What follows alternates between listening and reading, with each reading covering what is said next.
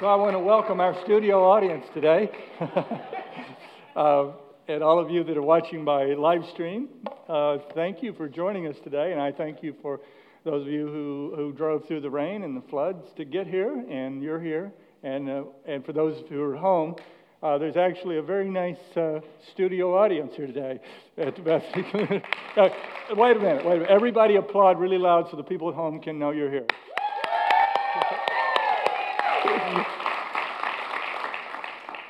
And we appreciate all of you. For those of you who, for whatever reasons, I'm sure there were reasonable ones to stay home today and watch it on live stream, and those of you who wanted to be together. We're glad you're here. Before I get into the message today, we do want to make a small presentation to Brandy because we want to honor her. We're going to do the big one next Sunday when we have more of our folks here, and so we have a lot of things we want to do publicly. But Brandy has been with us for about 14 years and served in so many capacities. Does such an awesome job, and we'll express that more fully next week, Brandy. But we wanted to bring her up and make a presentation to her now, and have you give her a warm round of applause. So,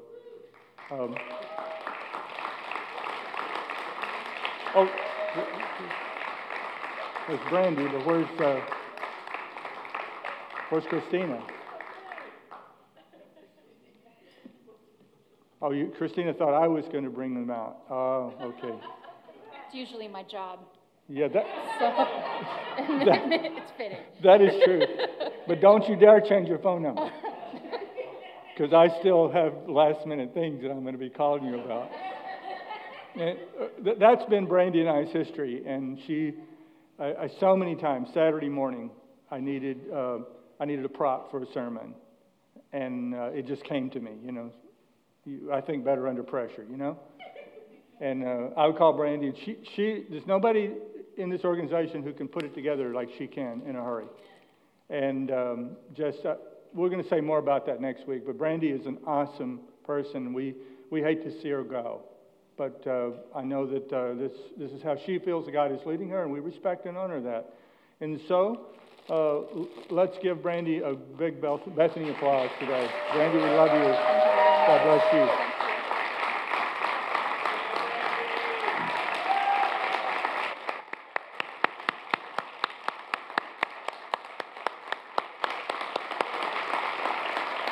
Amen.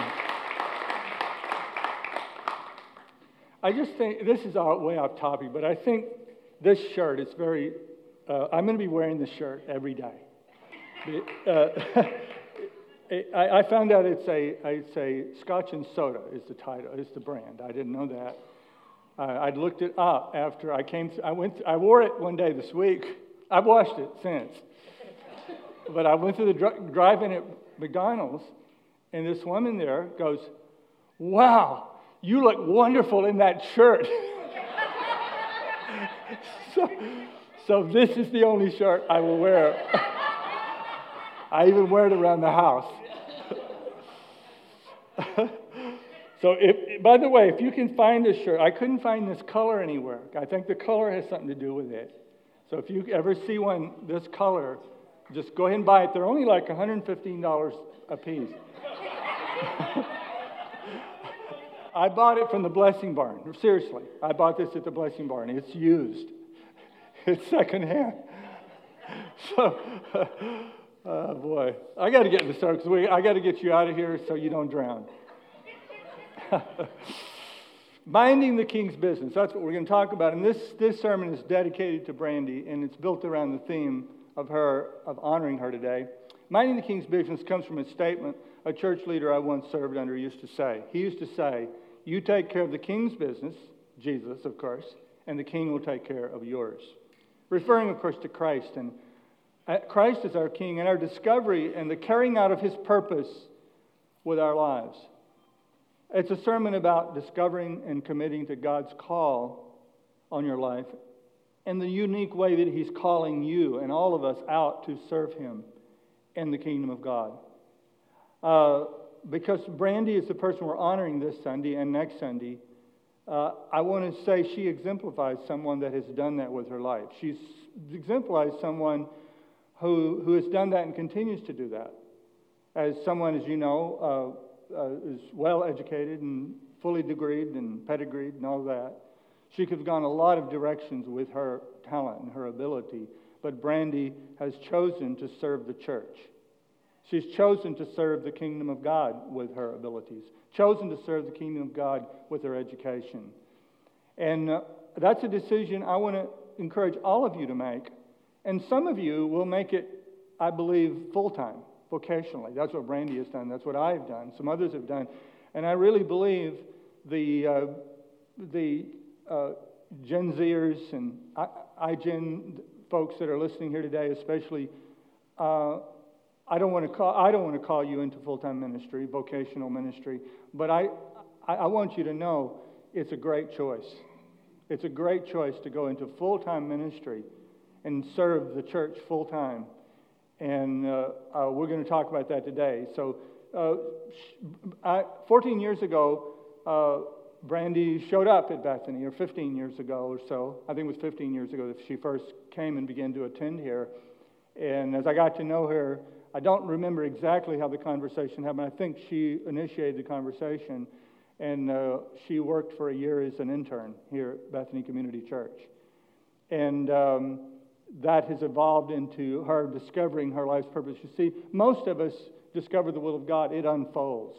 We take the first step, and then the second step becomes clear, then the third step becomes clear. It doesn't come to us all at once. Romans chapter 12, verse 1 says this: "Therefore I urge you, brothers and sisters, in view of God's mercy, to offer your bodies as a living sacrifice, holy and pleasing to God. This is your true and proper worship. Do not conform to the pattern of this world, but be transformed by the renewing of your mind. Then you will be able to test and prove what God's will is, His good, pleasing, and perfect will. For by the grace given me, I say to every one of you, do not think of yourself more highly than you ought, but rather think of yourself with sober judgment, in accordance with the faith God has distributed to each of you." Listen, for just as each of us has one body with many members, talking about our physical body, and these members do not all have the same function, so in Christ we, though many, form one body, and each member belongs to all the others. We have different gifts according to the grace given to each of us. If your gift is prophesying, then prophesy in accordance with your faith. If it is serving, then serve. If it is teaching, then teach. If it is to encourage, then give encouragement. If it is giving, then give it cheerfully. If it is to lead, do it diligently. If it is to show mercy, do it cheerfully. So, what are the elements of the call to ministry and the call to surrender to God's calling on your life? Because according to this passage, every one of you are called to do ministry. Every one of you are called to be ministers. This is why I never allowed myself to be called the minister at the church. I'm not the minister at the church. I'm the pastor, but I'm not the minister. The Bible says God has given pastors, teachers, evangelists, apostles, prophets to equip the saints for ministry. You are the ministers. Now, I'm a minister as well, by the way. But when I visit a hospital, or I sit with a person who's brokenhearted and encourage them, when I come alongside a person and try to teach them the right way to go with their life, I'm not really being the pastor at that point. I'm being a minister. You see? When I lead you, I'm being a pastor. But when I go and touch people's lives, as I love to do, by the way, and I hope you get addicted to it as well. I hope you get addicted to being a blessing and a help and an important part of other people's lives. And that's what this is about. See, that's how Brandy didn't start out being a staff member. She started out being a minister. So first of all, the first element is the call to ministry and the surrender to sacrifice. Offer your bodies as a living sacrifice, holy and pleasing to God. Now that was a culture and a place where people understood sacrifice.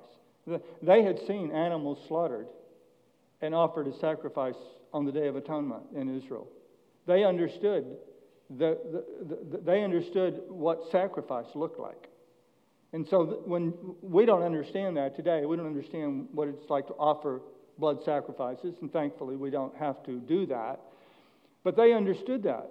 So Paul uses that metaphor to say, offer your bodies not as someone who's going to die necessarily, but offer your bodies as a living sacrifice.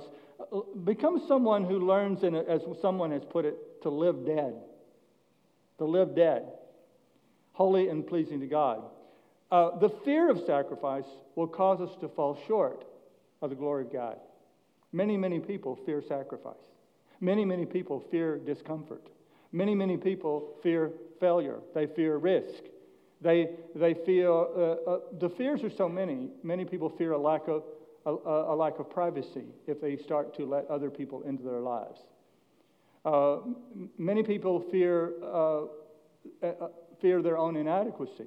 They feel inadequate to be a change agent in somebody else's life. The fear of sacrifice, though, will cause us to fall short of the glory of God. God expects us to act. God expects us to live by faith. And you know how you spell faith. I'm going to tell you a new way to spell faith. R-I-S-K. That's how you spell faith. You take risk. We have this myth I've seen for many years as I've pastored and talked to people and been with people. We have the myth of death by sacrifice. He said we're called to be a living sacrifice. And we have a myth of death by sacrifice. It's based on a faulty, non-scientific premise. This, if I sacrifice, if I sign up for something, if I give myself to something, if I do this, what's going to kill me?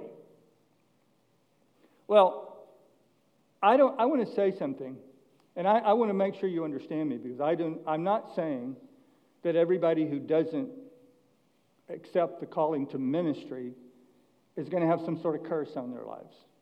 I'm not saying that you will materially be a failure, that your children will not have a great career, that you won't that you'll live in a tiny house. That's the only choice you'll have, is live in a tiny house, and your life will be terrible. I'm not saying that, because plenty of people do not serve the Lord and have very opulent and fantastic lives, I guess. But what I am going to say is, after the many years that I've spent in this crow's nest, I can tell you that death by sacrifice is a myth.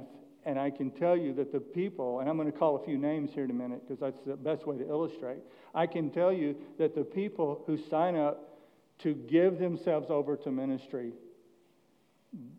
do not find themselves bereft and without any material or physical or relational blessings. In fact, it seems like they do very, very well. And I think of, I want to talk, let me just mention the people that are on my team. We'll start with Brandy, how God has blessed her life. She's doing great, and she's going to do, Brandy, you're going to do even greater things than these shall you do. Not because I go to my Father, but because Jesus said it.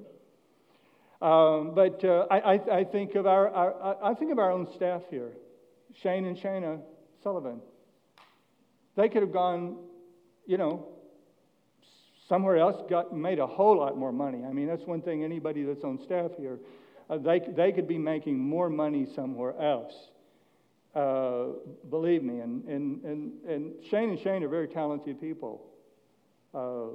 Very few people know, but Shane could be a first-class electrician, and you know what electricians get paid anymore, right?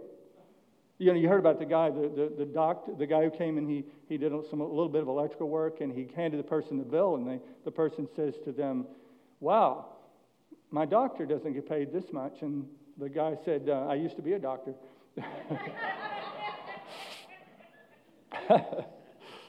I usually tell that joke with a plumber. I used to be. Dan and Christy, my son-in-law and daughter, are giving themselves to ministry.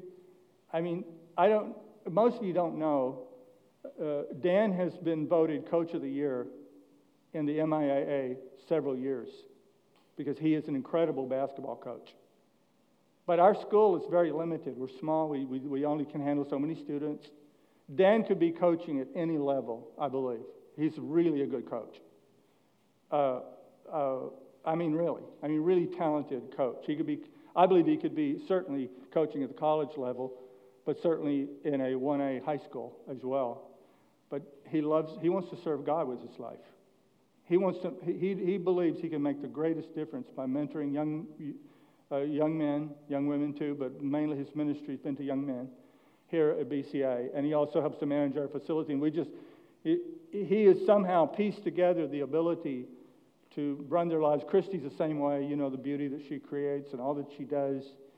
And none of these people, I'm not feeling sorry for them, by the way, and they don't feel sorry for themselves. But both couples I just mentioned, they own a house, they drive nice cars, they take vacations. Death by sacrifice is a myth. And I'm looking at Scott and Susan. I know they get tired of me pointing them out. But Susan left a very good paying position to come and make like what, 1/4, 1/5, 1/3? What? Tell me the percentage. What? It was.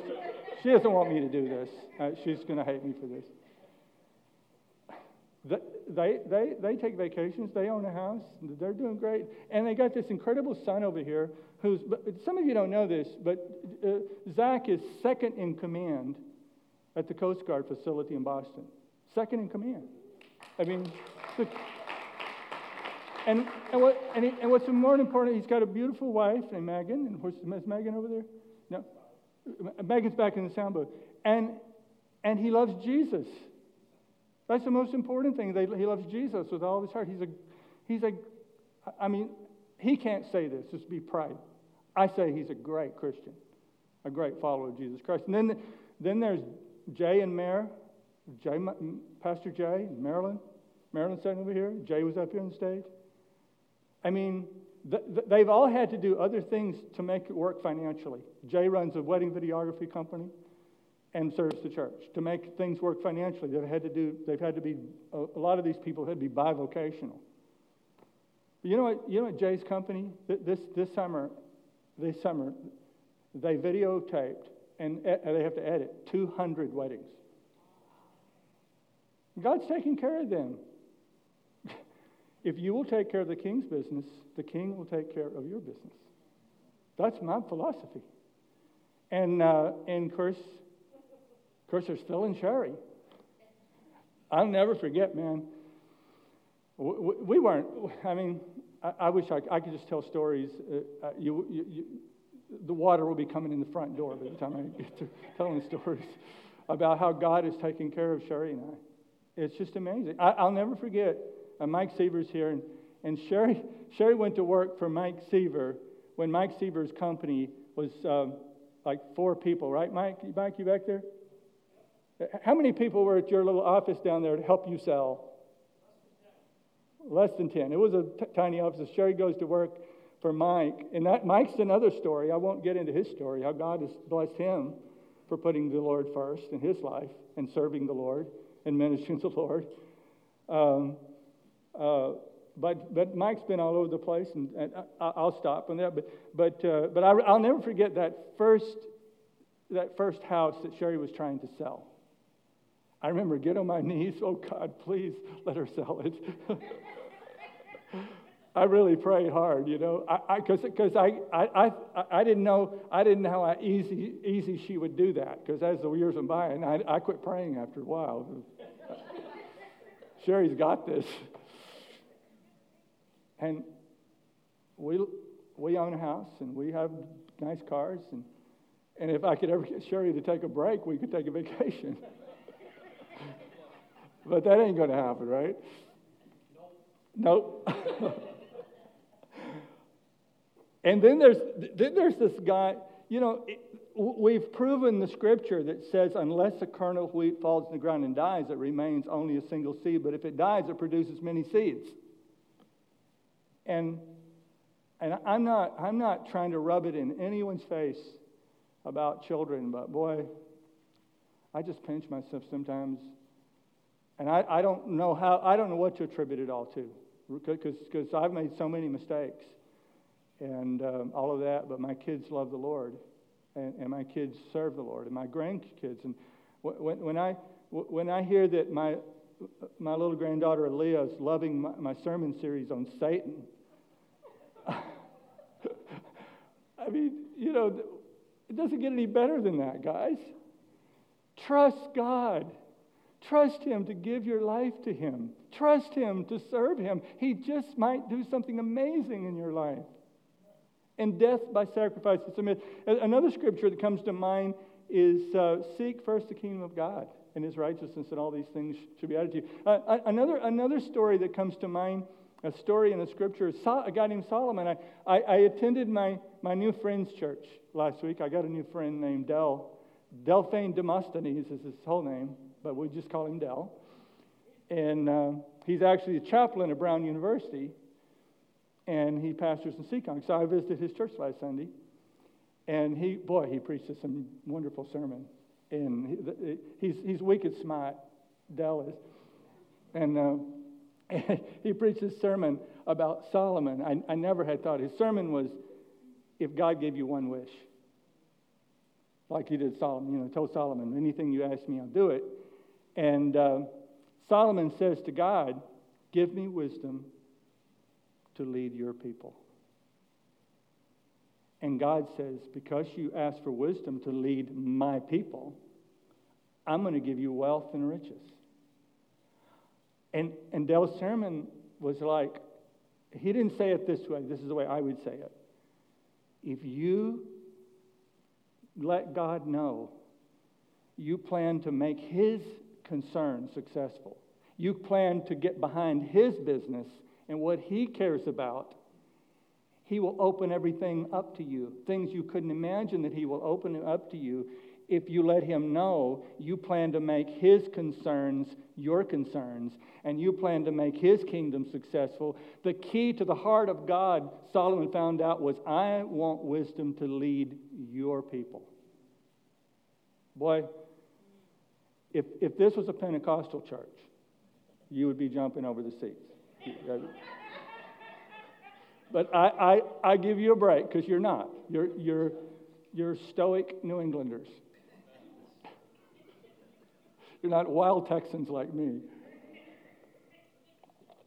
We used to have a little lady at my home church when I was a kid. Sister Foster. We didn't know anyone's first name back in those days. That would have been impolite to call them by their first name in that honor culture that I grew up in. And Sister Foster, if I had said that with Sister Foster, who sat right there on the second row, she would jump up and do a little dance and sit back down. So the pastor always knew if he was bombing, because if Sister Foster never got up. Kevin, you could do that for me. Come on.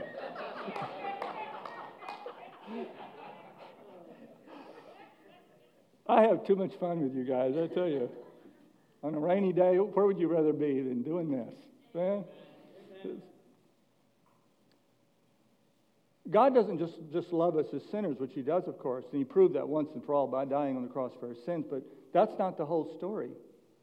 If you read Romans 12 the way I read it, God also finds our personhood and our creativity impressive. As parents, we love to see our kids perform, even if the performance aren't examples of extraordinary talent, by the way. But then there's a whole level of enjoyment when you see your kid or your grandkid do something that they're extremely amazing and awesome at. That's a whole other level of enjoyment.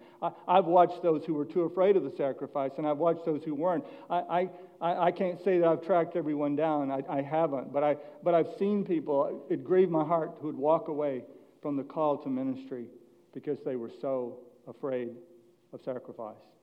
So secondly, the call to ministry is also the surrender to nonconformity. The surrender to nonconformity. Romans 12:2, do not conform to the pattern of this world, but be transformed by the renewing of your mind. You see, even in the ancient world, a lot of times we think everything is new, but nothing's new. Solomon said there's nothing new under the sun. Even in the ancient world valued power and conquest over serving and meeting needs. The fact that there are 9 gifts listed in Romans 12, and we're all assigned one, means we're all missing 8. So, we need each other. We need each other. The world is full of hurting people, so we better get along and build a coalition of compassion so we can work together. That's what we have to do. Listen to what Dr. Mary Ford said. She's an Orthodox believer and professor in Pennsylvania. She said, and this is, I'm going to come back to this quote probably next week when I talk about societal realignments. She said, so God's intention in allowing inequalities is to arouse and sustain love. How can this be? Inequalities provide opportunities to show love, to give and to serve others in need. When this doesn't happen again, the root problem is sin and not the inequality. That's profound. Think about that. As far as I can tell, there's not a single example in the ancient world that there was a policy of giving support to the weak outside of the Judeo-Christian ethic. I don't see it. It was the first place it shows up in the Judeo-Christian ethic. So anyone who has that ethic had to borrow it from the Judeo-Christian religions. They had to borrow it. They have to borrow it. The entire Christian religion, which actually represented the completion of the Jewish religion, is predicated on the most powerful redeeming the least powerful, and is therefore the model for all ministry. So we're called to need each other, serve each other with our gifts so we can be a community for the community. I've tried to, as you know, I have a few cliches. One cliche is we want to be bigger on Monday than we are on Sunday. That's one of my cliches. But I hope I can make this a cliche, that we are a community for the community. Amen. But we have to become a community first. If we forget to focus on being a community in here and serving one another, we're not going to be a community for the community. You can't just run out and be a presence in the community if you don't become a community in here. Do you agree? Also, like all the materialistic world, even the ancient world didn't support giving oneself to a cause that didn't promise immediate intangible benefits. They didn't. Customs in the ancient world specifically forbade taking responsibility for another. But it's at the center of the Christian ethos. Christianity is not a collectivist in the sense that Marxism is, for that is about the almighty state owning all property and means of production. It is not sharing the Christian faith is not sharing our lives due to a government fiat, but it's hearts that are moved by the mercy of God. In view of God's mercy, he said in verse 1, we offer our bodies as living sacrifice. Finally, even the ancient world prioritized pleasure, possessions, and power and status as a true measure of a person's life, not the kingdom of God. That's not what we, at the end of life, it's not how much you have, but it's how much did you give away. That's the ethos of the kingdom of God. Luke 12:15 says, then he said to them, watch out, be on your guard against all kinds of greed. Life does not consist in an abundance of possessions. So Paul is urging his people to respond to God's mercy, his forgiveness of our sins, his including us in his family. The appropriate action would be offering to him our entire lives as a form of a living, breathing sacrifice.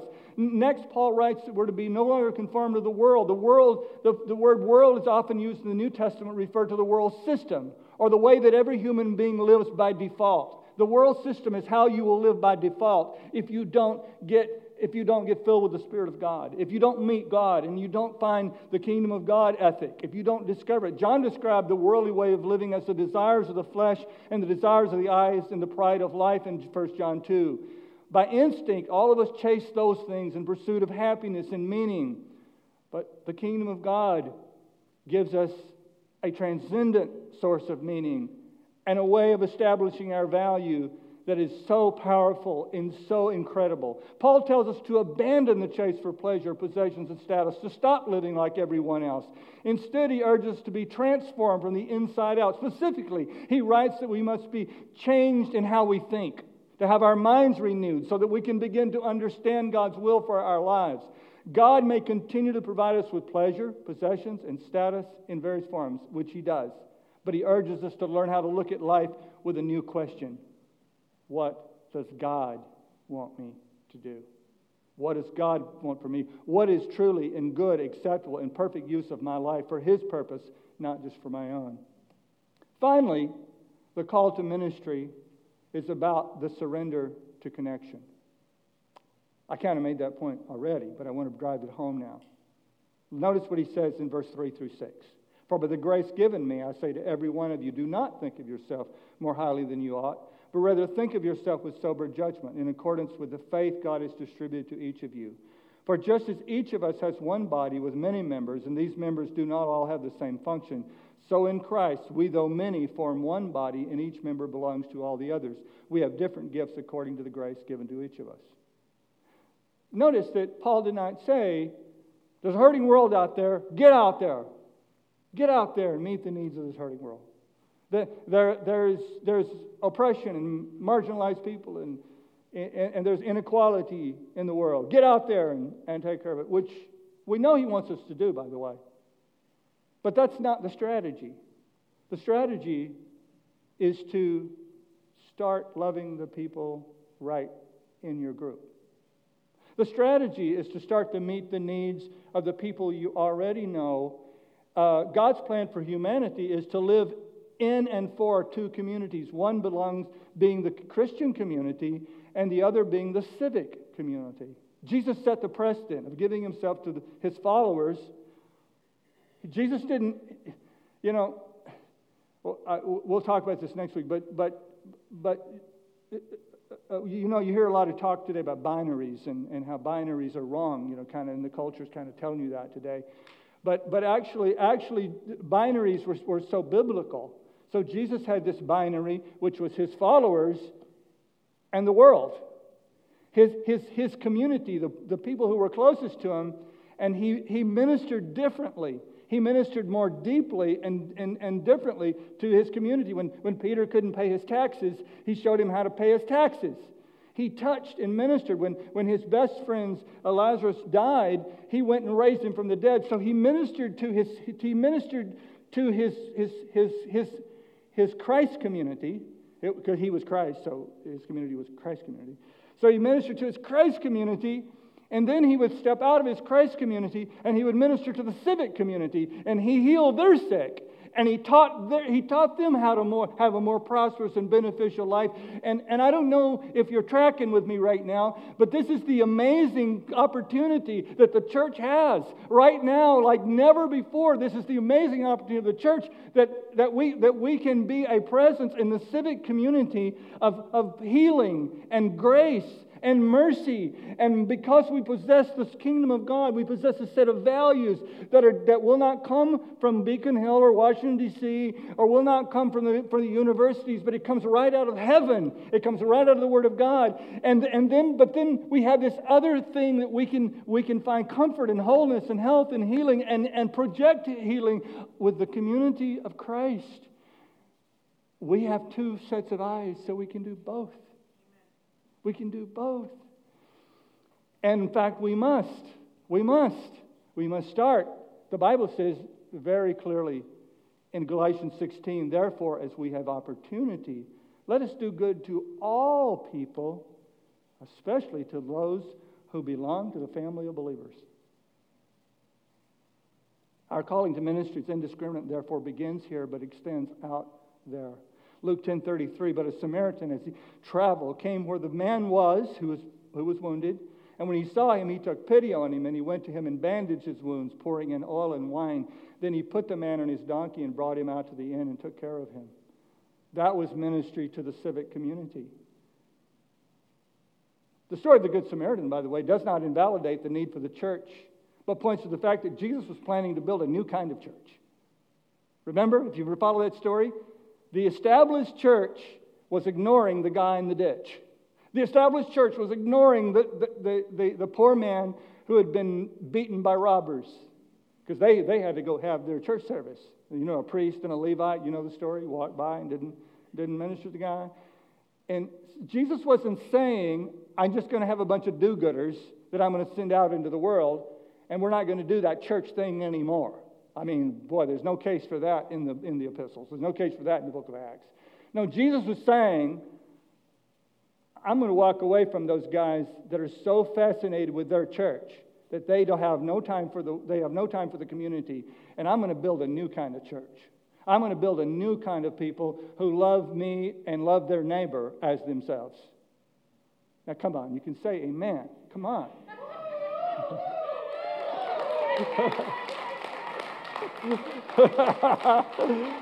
Oh, man. Oh, man. That's great, Kevin.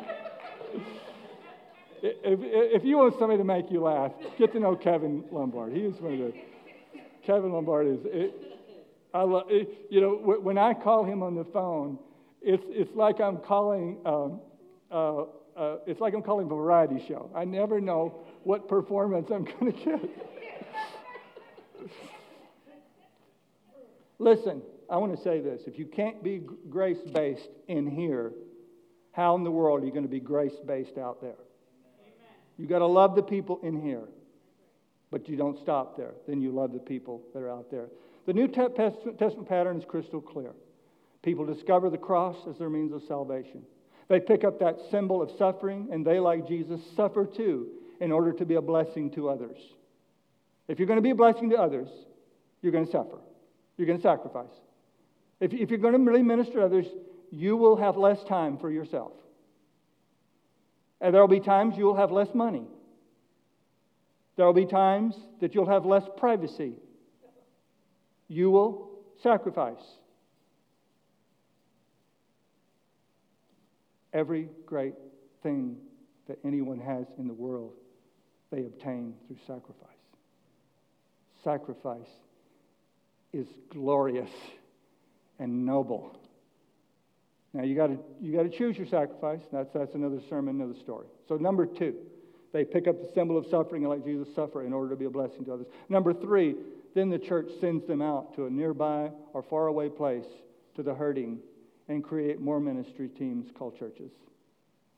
Acts 13:2, while they were worshiping the Lord and fasting, the Holy Spirit said, "Set apart for me Barnabas and Saul for the work which I've called them." So after they had fasted and prayed, they placed their hands on them and sent them off.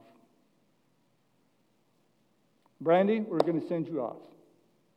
Next Sunday, we're going to lay hands on you. I'm going to have the Board of Trustees and pastoral team. We're going to lay hands on you. We're going to send you off, and we're going to pronounce a blessing over your future. BCC is to be a connecting, calling, and sending place. I challenge every one of you to surrender today to the call to ministry. Every one of you. I know you've surrendered most of you have surrendered, if not all, to the call of salvation. But I want you to think about and really pray about, every one of you, I want you to pray about surrendering to the call of ministry. You say, well, I don't know what that would look like. Well, you got that right.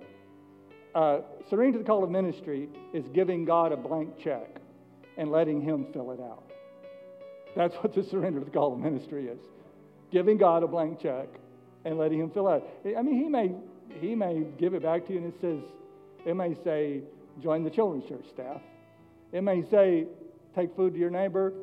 It may say, go to Africa. I don't know. But who cares? I want to do the will of God. I want to do the will of God. I do want to close with this today. We were going to close by praying for you, Brandy, but I think we're going to put that off till next week. I want to close the service today. Christy, I think I'll go ahead and just close, and you can come and dismiss them. Well, they don't need to be dismissed, right? They can handle it. You think they can handle it? I think you can handle it. What? I didn't understand you. I know it was funny because Okay. But I want to close with us praying for a personal request that came to me yesterday from Afghanistan. And I'm not allowed to tell you who it is or what organization it is. But it's a friend of myself who runs a large global organization. And they're in every country in the world except for North Korea. And so they have people in Afghanistan right now. And one family in particular, he texted me yesterday, please pray. He's trapped and trying to get to the airport. And he said if the Taliban finds him, they will, and his family, they will kill them immediately. That's what he said. I didn't say it, he said. And then I heard from him this morning, and I guess they did get past the Taliban checkpoint. And so they're near the airport right now. But no flights are going out because they've been so overwhelmed. So the flights are going to Qatar. And so let's pray for this family. We don't know them. I don't know them. You don't know them. But let's pray right now that God will get them to the airport. And there are many, many others who are still stuck in Afghanistan. And so I know this is kind of a down note to end the service on. Teresa, are you back there? So you have a family member that's there? What's the relationship? What? Cousin. Military or but they're okay. So they're at the airport or they're inland? Helping. Okay. Helping rescue. Let's pray for this operation. Oh, Father, in Jesus' name, there's so much suffering in the world, and Afghanistan is just one place. But we pray for this family that needs to get to the airport today. And I pray that flights will begin to resume. And we pray, God, that you will just protect them and other workers from this organization that are still behind enemy lines today. We just ask you, God, to have mercy and grace, and have mercy and grace on all the Afghani people who have suddenly, many of them, been thrown into this situation overnight. And we just can't imagine what it's like to live in that kind of fear. And we just pray, God, that you would get the people out that really need to get out and are trying to get out, and protect them from danger. God, and we pray for Teresa Tyler's cousin who's there serving our military. We pray, God, that you will keep him or her safe and take care of them as well. And bless everyone as they go home today. I pray that everyone will be safe. You will no problems from flooding. And we pray, God, if you could be so gracious as to help us not to have a power outage, that would be just great. And thank you for these wonderful people. And I pray, God, that you would impress upon them the call to ministry and the joy of ministry and the empowerment available for ministry. In Jesus' name, amen. God bless you.